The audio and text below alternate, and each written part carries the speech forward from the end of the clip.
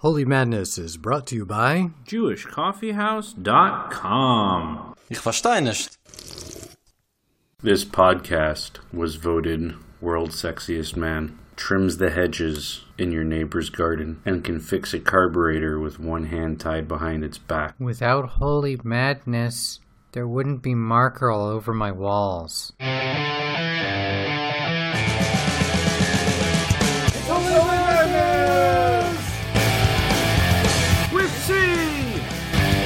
There's Hookah!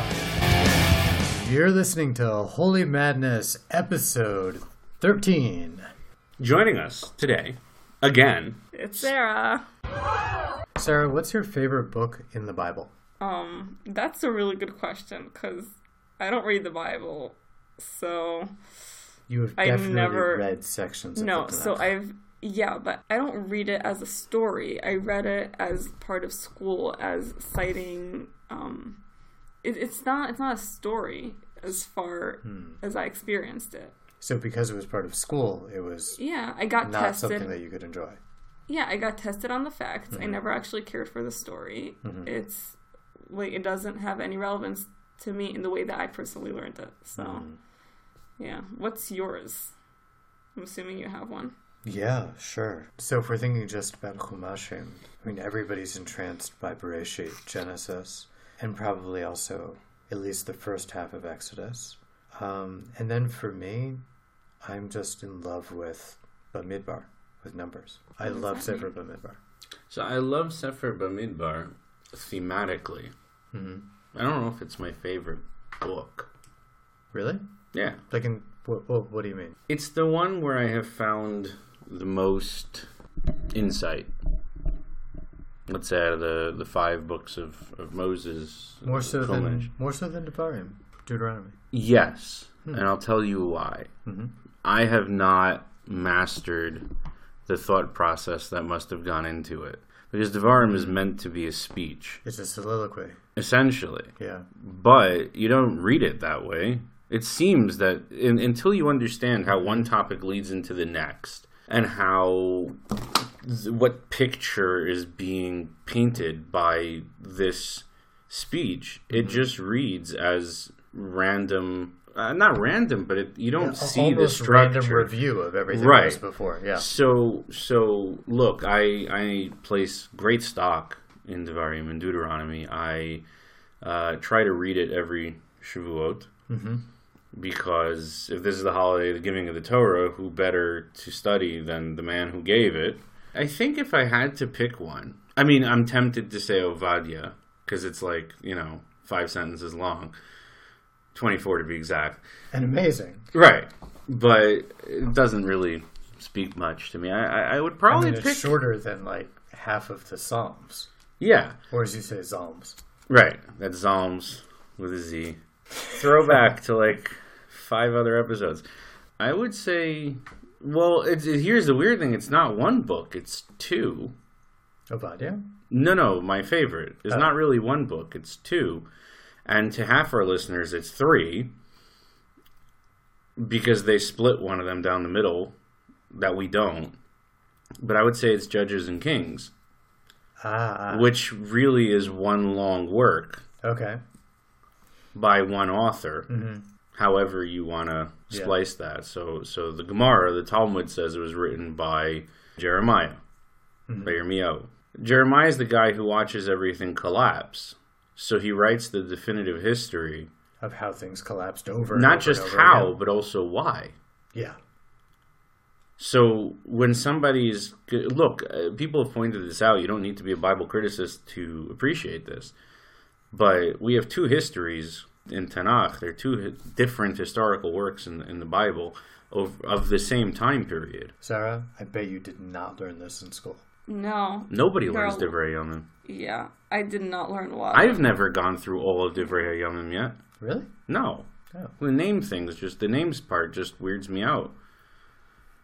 It doesn't read like anything. It's just literally a list of names. And if you get into it from the rabbinical perspective, in terms of the Gemara, the Medrash, where all these names are referring to other people and how some people are listed 12 times, right? Avi Socho, Avi Gadur, Avi this, that's all Moses. It is? Yeah, all 6 of them are Moses. And then you know... My father's name is Avigdor. Really? Yeah, I didn't know that. Avigdor. Oh, wow. Yeah. That's beautiful. So, you know, it goes through all these different names, but they're all one guy. And then you have other names, we don't know who any of these people are. And, like, the whole thing just doesn't... I don't want to say it doesn't speak to me, but it doesn't speak to me. I don't see anything in it. In Devarim. Chronicles. Yeah, in Chronicles, right. So, Chronicles and Kings, Devarim and Melachim, are two histories of the same time period. And not only do they not match up... in terms of they don't say the same things about the same people, but in some instances they clash. Chronicles is kind of a whipping boy for a lot of people. It's like, I've never met anybody who's like, oh, I love Chronicles. Well, what I've come to love about it is for me, somebody that really loves the Kings, is to see the differences and to appreciate, therefore, why Kings is what it is. And more importantly, what it isn't. So when you have examples of things, there's, I think it's Asa. Okay. Right? Asa is the 5th Judite king. And there's this story which is not brought in Kings. It says, after it goes through what it deems important, it goes, and if you want to know all the other things about Asa, including that time he fought a 1,000,000-man army and won, go look in Chronicles. And sure enough, in Chronicles, the story's there. So, if this is a history, this is a pretty historical moment, right? If it's not a history, then it's unimportant. Well, if it's not a history, then what is it? And then that forces you to get into... This is something I've tried to impress upon Sarah quite a few times already, and we'll take the opportunity to do it again, but who wrote it? What are they trying to tell you? And how is the way they write it and the way they choose to write it telling you that? And if you read any book with that lens, I will almost guarantee you will be very different than if you just read the book. Oh, I know. This Purim was the first Purim I actually wanted to listen to the Megillah. Really? The And it's all your fault. What are you doing to me, Tzvi? Oh, please. But well, here's the funny part. No, but this is... No, did we have something to do with that? So, Tzvi actually spoke to me about this, and it was like, he changed my perspective on the Megillah. I didn't even realize that it mattered. It was just, again, this text that you read. It's very hard to explain to somebody who doesn't know what it's like to be shoved a religion that you believe in down your throat, because... it's for whoever hasn't been there. Yeah, this shoving of religion down one's throat is something that, I get from the two of you, but it's not something that I relate to directly. You liked... he didn't grow up religious. I didn't grow up from. Really? No, I grew up in the Reformed community. So I had like a whole... I grew up with an ideology, but not a religion. In some ways, that's worse. Oh, yeah, for sure. But, in some ways it's... Because religion like softball. The way I would explain why, religion is active. So, to put it in a funny way, we call the religious Jews Orthodox. That's a mistake. It literally means correct belief. Ortho, correct. Dox is Greek for belief. But like most religious people are actually orthoprax. Which means of the proper actions. Praxis, practice. Practical. Yeah. Practice, same root. So, where I grew up, it was far more important to be orthoprax than orthodox. Frankly, if you worship Jesus in your head or in your heart, and were smart enough not to tell anyone, but you went to shul every Shabbos, you put on tefillin every day, you wore the proper clothing, and, did the Yeshua Lulav on Sukkot and whatever it was. And said Baruch Hashem and Yirat Hashem and the proper formula. Right. So. Then that was more important. So, like, the way I grew up, I actually cared. I thought these things were real. That's very dangerous and terrible. Questions need to be destroyed, as you know. Wait, thought what was real? I believe, God is real. Mm-hmm. Judaism is real. Mitzvot are real. What do you These mean things matter. Of course they matter. No. What are you talking about? They don't matter. Okay. You lost me. To an orthopractic person, these things don't actually matter. Oh, sure. That's what I'm saying. So I grew up and I actually believed. You were a true believer? Yes. And then what? And so I was very burned out because no one around me did. So I went to school and I was told that, and if you want to serve God, what you need to do is learn these 7 tractates of the Talmud. Only 7 of them. Right. Yeah. And not even just only 7 of them. I happen to have gone to yeshiva that took out Bava Basra and put him as Masechta Shabbos. Why? Because the Rosh Yeshiva didn't want to give Shir and Bava Basra. He felt this sugyas don't end. So he said, our yeshiva is not doing Bava Basra. So we did Shabbos instead. And I'm immensely thankful because the only reason I know anything about Shabbos is because in 11th grade we learned Masechta Shabbos. But I'm saying, but in any other yeshiva but mine, so you got the 3 bubbies, right? The 3 bubbies. The 3 bubbas. In Yiddish, that's the 3 grandmothers. The 3 grandmothers, but in Aramaic, bava means a gate. So and he's referring to 3 tractates of the Talmud, which are literally named first gate, middle gate, and last gate in Aramaic: Bava Kama, Bava Metzia, and Bava Basra, as opposed to Baba Ganoush, right? Or Baba Sali, or just Baba O'Reilly, Baba B, Baba Ba. Yeah, well, yeah. So those 3.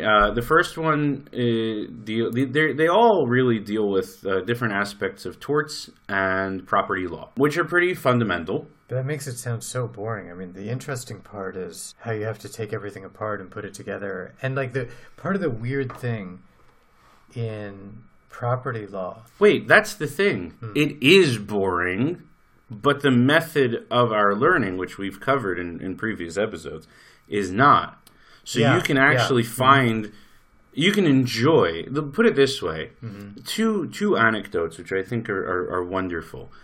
When I was a high schooler, so some of my friends that went to more modern schools. So like next year. Some of my friends that went to more modern schools took part in the local area, like intramural competitions. So like they had a debate. Well, there was sports teams, but they had a debate team. Okay. And they had a mock trial team. And they won the mock trial competition every year. Because they're Gemara-niks. Wait. Not just... So that's the 2 anecdotes. One is, as we're pointing out, we study law much differently than most people do. I didn't go to law school, but one of my really good friends did. And I was young, married.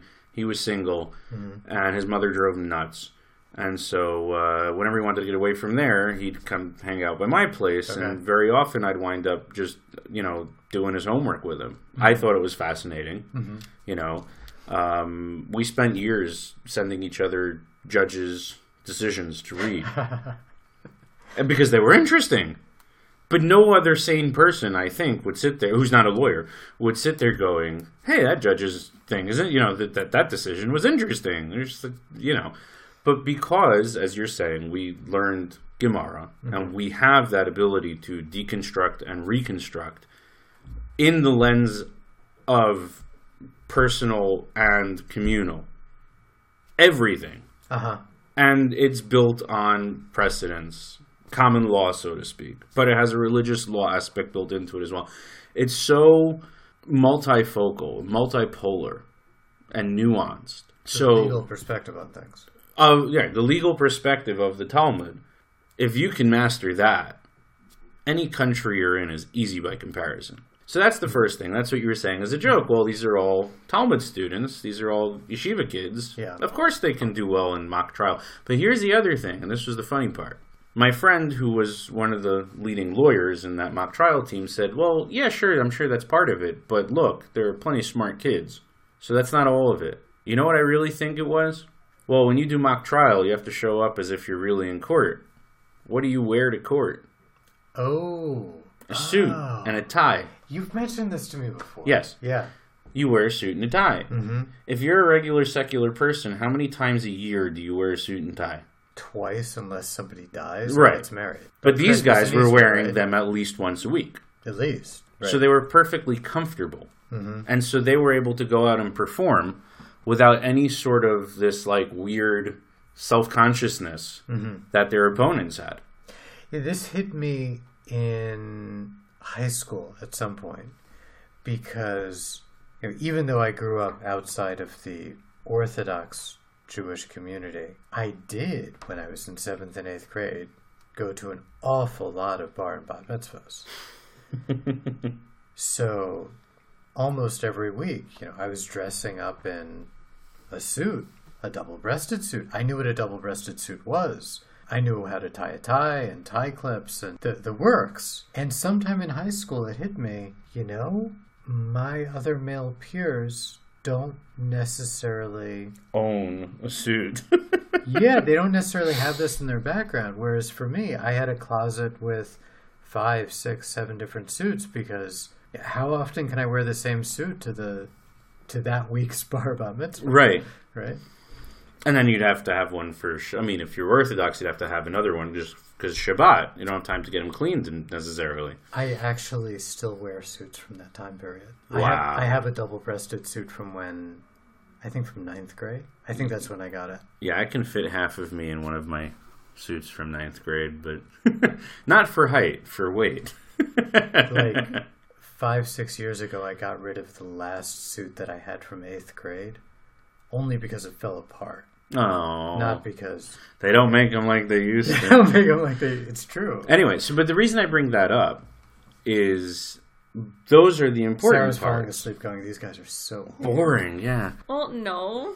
I didn't say that. That's because you're falling asleep. You would say it if you were awake. Oh, okay. But the reason I bring this up to you is, to both of you, that's the prax. That's what was important. Wearing the suit. Right. The suit was important. Sitting in shul, sitting in synagogue Saturday morning was important. Reading the words was semi-important. Thinking there was somebody listening to them. But chavot halevavot, the duties of the heart. Nah, there are none. Because nobody else is, from a social perspective. That's the point. What about fake it till you make it? Does that have anything to do with that? Ooh, good one. That is what many people were told. You definitely were one of them, if you know the phrase. By the way, that's also in the renewal movement.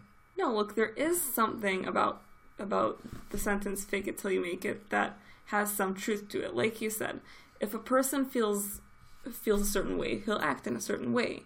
Just like would you go to a surgeon that faked it till he made it? God help us. Look. She just rolled her eyes while she was saying that. If he's a really good actor.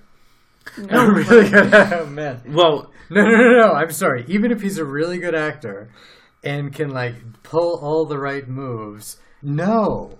That's there's an example in Perek Chelek at the end of Masechet Sanhedrin, right? The tractate of Sanhedrin. the court of the 70. I don't know, how do you say this in English? So there's this situation where you have a person who believes in Tchiyat Metim. He believes in the revival of the dead. But he does not believe that it's from the Torah. He's an Aristotelian who has reasoned his way there, or a wishful thinker who would like to believe such a thing, or whatever, it doesn't matter. But his belief is not grounded in Torah. It's just something he happens to believe.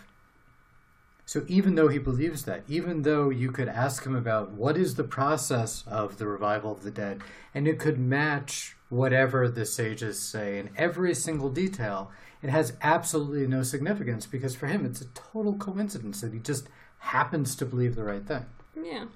I do not want that person to be my surgeon. Right. Well, no, I'm saying, but that point, moving away from the surgeon joke and really hammering it home, you can't fake it until you make it if what you're doing isn't it.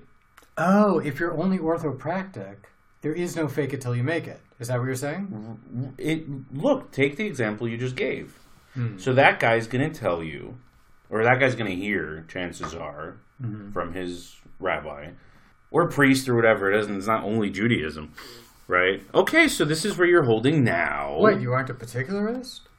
Who, me? Yeah, you. Nah. Couldn't be. I'm not any ist. Then I don't like isms. I don't am I like alone ists. Here? Come on. Yes. You're a unique ist. Sarah. Everybody's unique, please. The We're all individuals. The thing is, what he's faking isn't where he wants to go.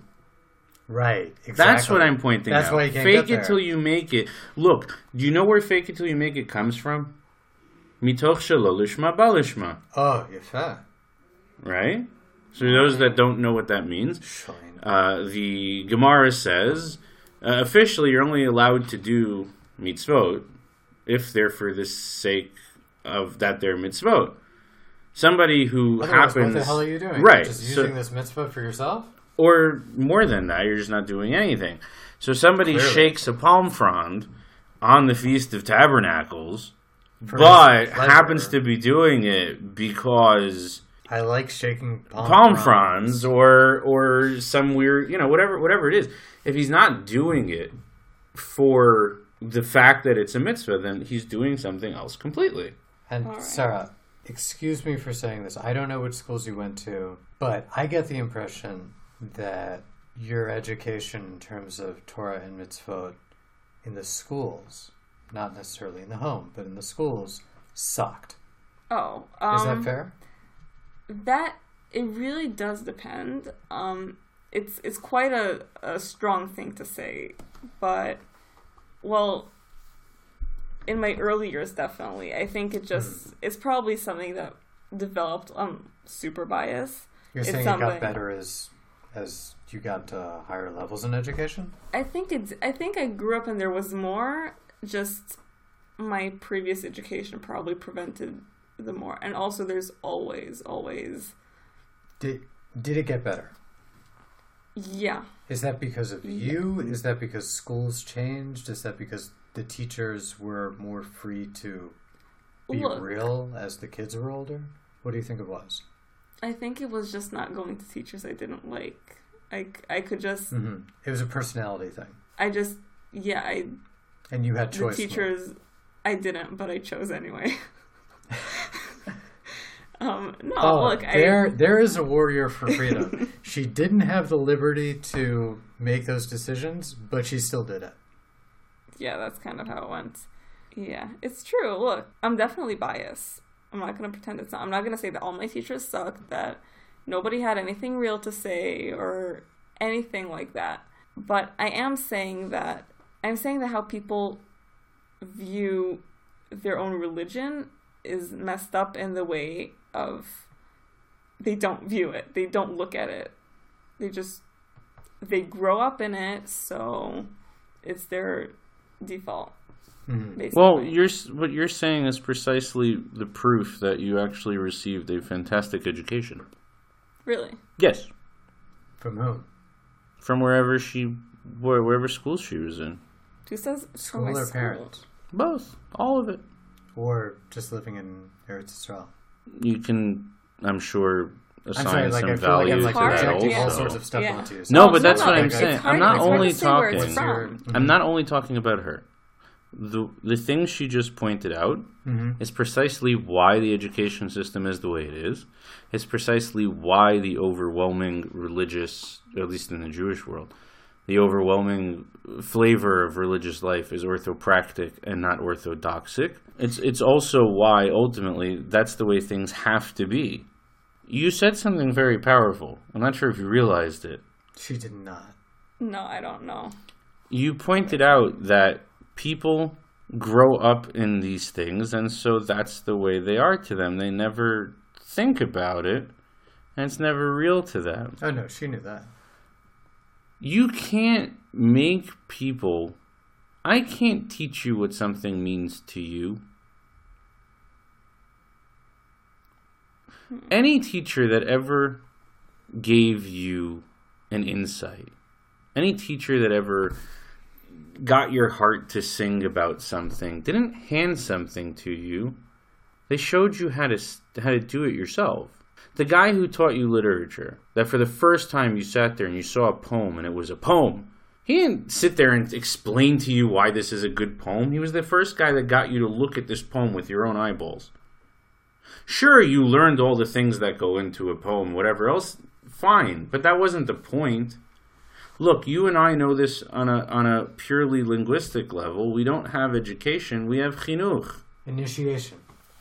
Dedication, initiation. It has flavors of both. But that's the point. The most you can do... Well, they are the same thing. And ultimately, yes, but in English they're not. Right. I'm not sure that's where I get it from, though. No. I just like here's my point. You're a young adult. All right. Do you live a religious lifestyle for the most part? I don't know. Do I? I'm asking you. You're Shomer. Do you? Shomer. Yeah. Shomer Shabbos. Yeah. Shomer Kashrus. Yeah. Yeah. You keep the Yom Tovim as they come out. Yeah. For the most part. Again, for the most part, you know. Wait, you don't daven 3 times a day? No. Okay. I haven't davened since third grade. We established You that. imagine that that's a problem for you? We spoke about this. No, but here, that again, this is the point. So the she things, says oy vey like 5 times, like at that least counts 5 times as an prayer. hour. That like, well, actually, that's not there's prayer. There's a certain madrega there. That's politics. That's that old Jewish joke, right? These 3 old men are sitting in shul, and the davening ends. People are leaving. They're old. They have nowhere to be, so they're sitting with each other. And the first guy goes, "Oi." The second guy goes, "Oi, fey." First guy goes, "Oi." Third guy goes, "Hey, if you two don't quit talking politics, I'm leaving." Anyway. So oi is either prayer or politics. But that is so much our situation today. Just to situate this particular episode in time. Yeah. Like the ridiculousness of what's going on with Netanyahu, the ridiculousness that Netanyahu is still prime minister, the ridiculousness that we don't have a different political system, the ridiculousness of Italy and of Trump's tweets and everything else. I'm sorry, I just wanted to put that out there. Yeah. Okay. You missed half of it. It's okay. I'm not going to try to go for all of it. Just like, to throw out a few things to situate us in time. So the point is, you live practically a Jewish life. Yeah. And now you're at a point where you can begin to explore within that life, what about it is meaningful, and what about it will give you a sense of, not a sense, but will give you an opportunity for personal expression. Hold on. To a certain extent. Yeah, no, go. Okay. Tzvi just said something. No, sorry. Tzvi just didn't say something that I thought it was amazing. What was that? He didn't say meaningful for you. He Correct. said meaningful. Nikuda. Period. Oh, right. There was a comma after it because I said something. There was a comma, yes. Or semicolon or what have you. But it wasn't. No, it's not solipsistic. Into the merely personal. Right. Okay. So, guys, if you're gonna use complicated words next to me, you're gonna have to explain them. My vocabulary isn't that good. Solipsistic? Yes. Something which is self-referencing. All right. You're saying that as if I was supposed to know that, like, duh. Now you do. Ta-da! Ta-da! Exactly. Right. Okay. Before, I wanted to ask you, Sarah, did you ever find yourself waving a lulav because you like waving a lulav? You know what I'm saying? Like, I'm doing this mitzvah because, like... This is not my because point. it's a mitzvah, because, like, I like to do this. That's my point. I don't do things I don't really want to do as a general rule. It's just not worth it. I had this amazing teacher in, 5th grade? I'll still, like, she's the one teacher I will always, so that's like be 2 years grateful ago? to. 3 years ago? Yeah. Yeah, that was that long ago. So basically, I'll always be grateful to that teacher, and she's the one teacher I really do remember for, like, in a good way. What was special about that teacher? So, the thing is, she was, ironically, my math teacher. And and for those of you who don't know me, I do not like math. Me and numbers are not friends. She was really, like, she taught me for a couple of years, and she was... I really liked her. Why? Because I showed up to school, and she said, "Hey, you coming today?" And I just look at her, and I'd be like, "Nope." and she'd be like, all right, have a nice day. And she left, and she would leave me alone. And she would not try to make me do anything that I didn't want. Which is unlike the other teacher. I didn't listen to them anyway. All right? What does that mean? They're like, hey, come to class. And I'm like, no, I'm not going to do that. What did you do when you weren't going to class? Oh, I can't remember. The reason I liked her so much is that she didn't make me do anything that I didn't want. And when it comes to education, or chinuch specifically, you can't make somebody want something. And that's something most people miss. Totally. Especially teachers. So as I was saying, you can't make people want something. You can't make people love something. You can't make people find something meaningful. So the most you can do is say, here it is.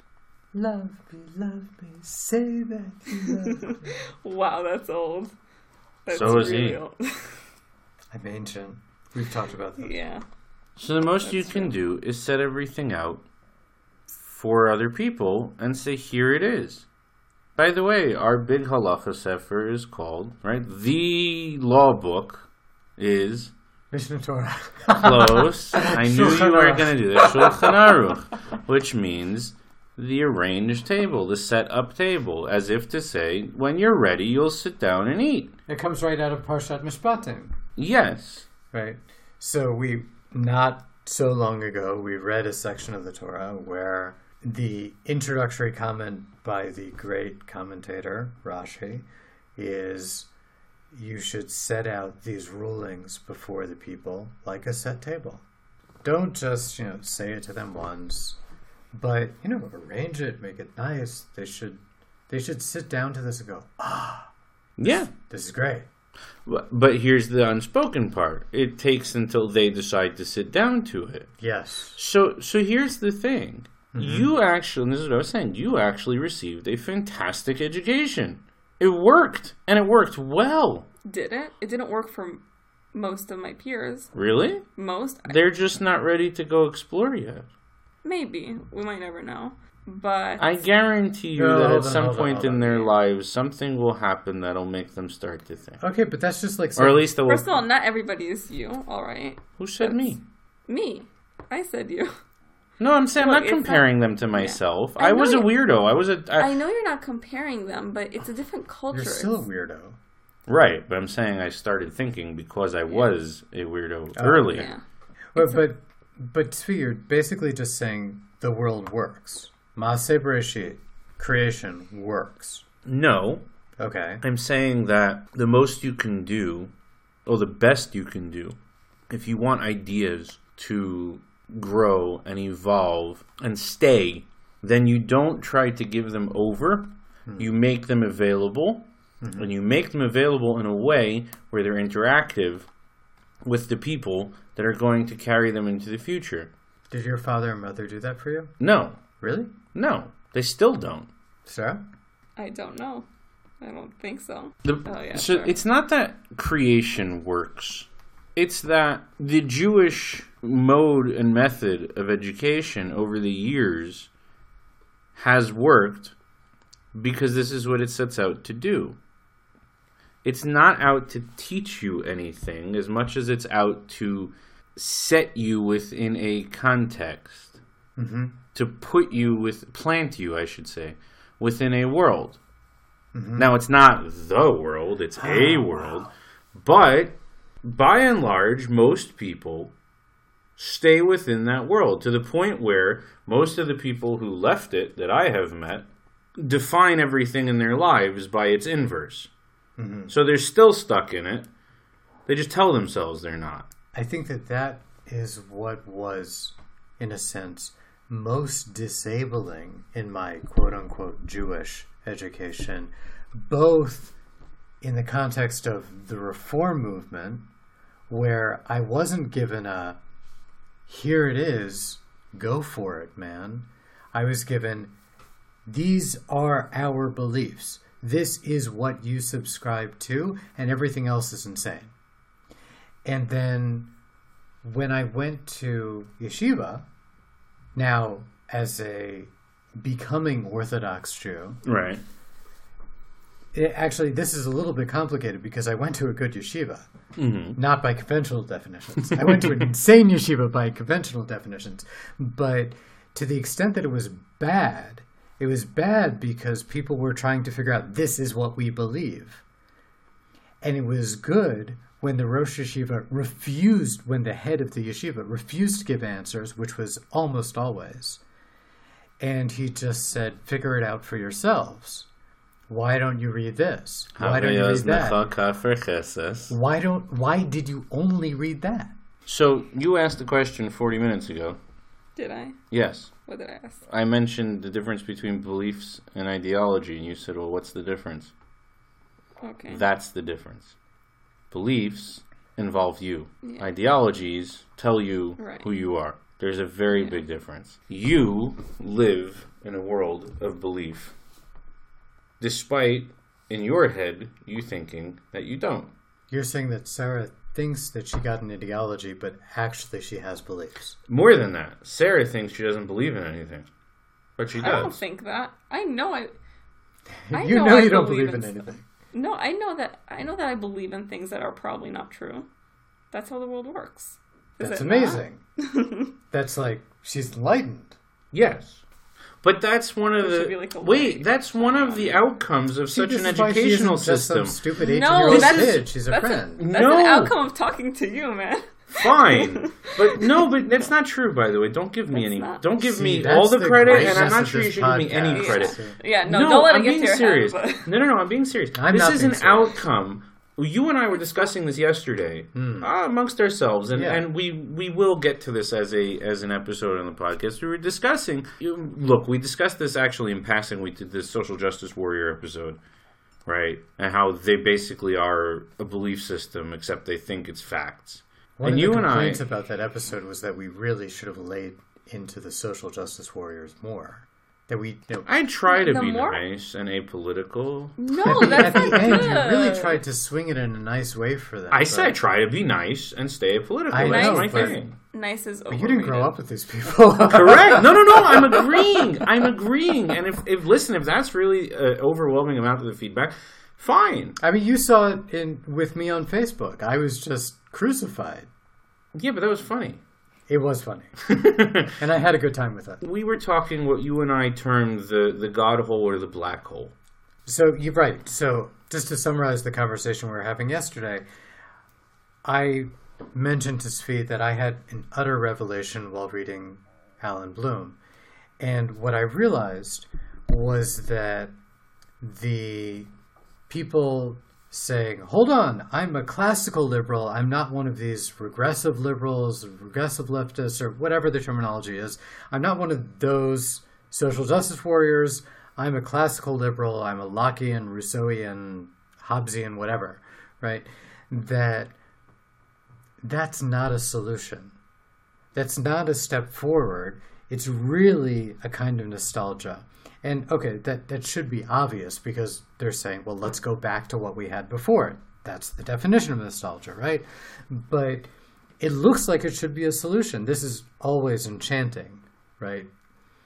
When we look back at the thing that was working and saying, okay, let's bring it back again. Nostalgia sort of hides itself. But just to date this podcast one more time, we're in the middle of bringing back the Smoot-Hawley tariffs. Go on. That's an amazing way of saying that.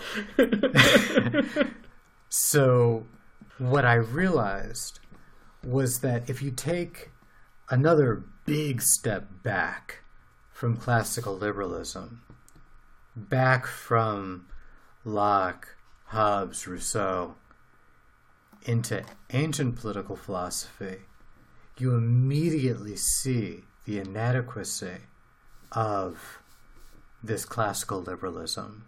The classical liberal view is basically a social contract, and it makes the individual primary. So therefore, in order to have a society, we need to have some way to bind us together. That way to bind us together will be the social contract. The social contract only works because individuals can consent to being involved in this thing together. Okay, that whole picture is radically opposed to an ancient picture, Whereas in the ancient picture, what do you have? God. Well, hold on. Before that, because God is almost a tool for a lot of the ancient picture. Because remember, there is a Phodosara. There is idolatry, right? Okay, so in the ancient picture, you have a body politic. You have a whole organic entity, which is, as you were saying yesterday, an ummah. Yes. Right? And today, what passes as a nation is a shadow of what used to be a nation. Well, that's the thing. The word doesn't really mean nation. Exactly. Today, nation, country, state are all coextensive. They're all the same thing. That was not the case until very recently. One of the reasons that the left is so in love with global Islam today is exactly that. They have an ummah. Oh, that's cool. Okay, good. I mean, like, say another sentence. The ummah is not a nation. It's a collective. It's a community. It's a society. It's a tribe. That's what it really is.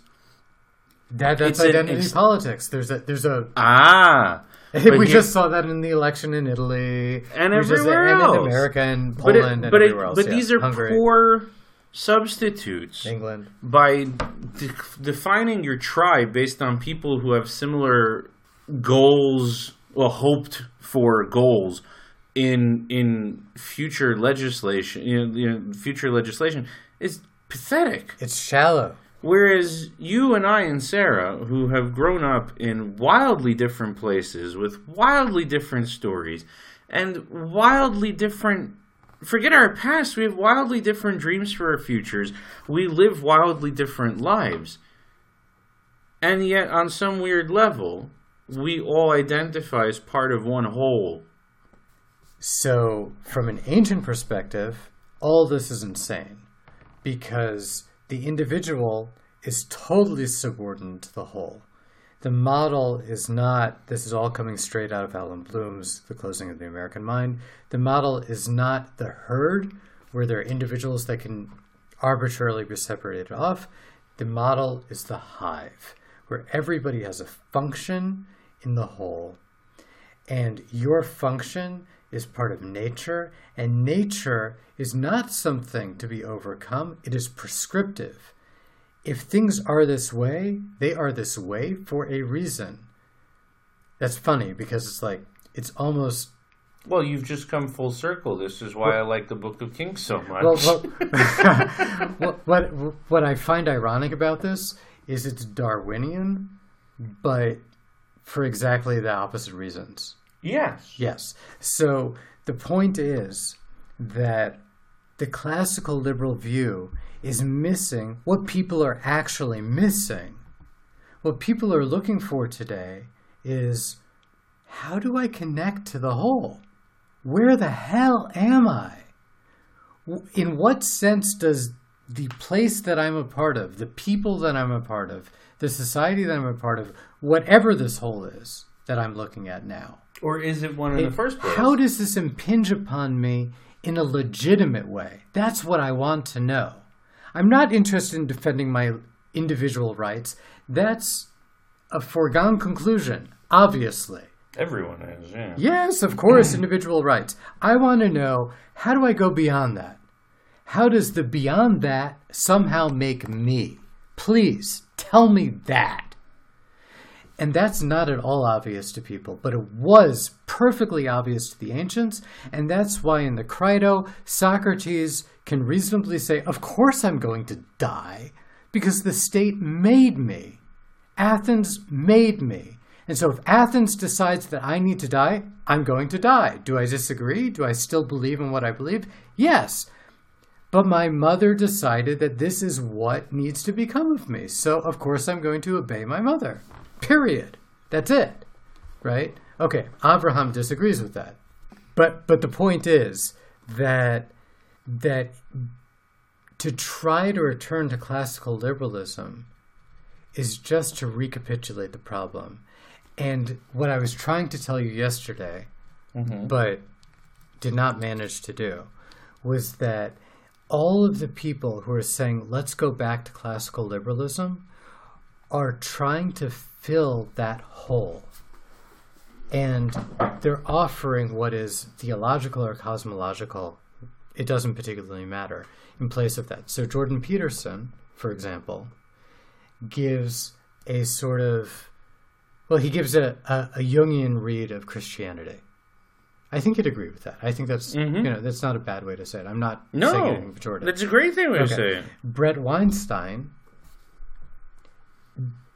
explicitly disagrees about, any sort of Christian read of things. I mean, he's Jewish, but he would disagree with the Jewish read of things too. Yeah. But his cosmological view is an evolutionary cosmological view. That's how he fills the God hole. Right. Well, this is and every this single is what one I had of these started thinkers, saying that you're explaining. every single one of these thinkers who is a serious thinker will have something to stick there because they all know, unconsciously usually, but they all know that to return to that classical liberalism, we have a social contract, is insufficient because the social contract is running on the fumes of whatever is left over from your sacred, whatever your sacred was. Look, we your can put sacred this in far is the simpler only terms. thing that can give you morality and direction. And if you don't have that, then you're left with postmodernism. You're left with total relativism, total washout. There is nothing. It's just have a good time. You can just put this in much simpler terms. If everyone is going to be bound together by something, it has to be something which actually binds them all together. Now that we have finally given this whole explanation, the reason I brought this up was to point out exactly that little stupid pithy sentence. And the reason I wanted to point out the stupid little pithy sentence is because how you and I were discussing it yesterday, which is, for some weird reason, we Jews don't have that problem. Yeah. As we touched on, we have this concept of an Ummah. If you haven't gotten it up until this point, Ummah means nation. It means nation, but it's not. But nation really is a washed out word in English. Right. The point is this. Any collective needs an organizing principle. Any group needs to have something it's grouped around. Why? What makes it a group? What is holding all these different things together that they're now one thing? Is Whatever a they social want. contract sufficient? Hold on. Whatever they find important. Hang on. That means that everybody has to find those things important. The Ummah that the Jews have and the Ummah that the Muslims have are essentially religious, except they're not. They're also ethnic, but they're not because the Muslims share many ethnicities. There's enough of a commonality with this system of beliefs, with this system of values, with this system of shared celebrations in terms of holidays, in terms of whatever. There's enough of a life created by this system that various people can share it and therefore are part of one bigger whole. What you said now reminds me of two verses in Exodus, which are contrasted. When we're standing at Har Sinai, at Mount Sinai, it's Ki'ish echad belev echad, like one person with one heart. And when Egypt comes after us at the Red Sea, the Reed Sea, it's Kalev echad belev echad ki'ish echad, of one heart as one person, which sounds like a very high thing for Egypt. I mean, Egypt was the center of civilization. It's a really significant place, It's a great thing that we were enslaved there. But the contrast is a striking contrast. So we were talking now about how beliefs can bind a people together. And as you just said, can create a shared life. And that's the reality of Egypt there. That they share the lev, they share their heart, they share their beliefs, and so they're capable of incorporated action. Whereas I think what really we need to aspire to, and this is not a historical reality, it's hard to find an example in history because societies have been so driven by ideology. But I believe what we're aspiring to is a sense of our shared life. And from that shared life would emerge our shared lave, our shared, not just beliefs, but culture, society, our shared language even. Yeah, I think that kind of hits it on the head. Thank you everybody for listening. If you haven't found us on Facebook, just search for Holy Madness the Show. We pop right up. And join the discussion group. And you could join the discussion group. Would love to hear what you think. Spread the love. And please spread the love.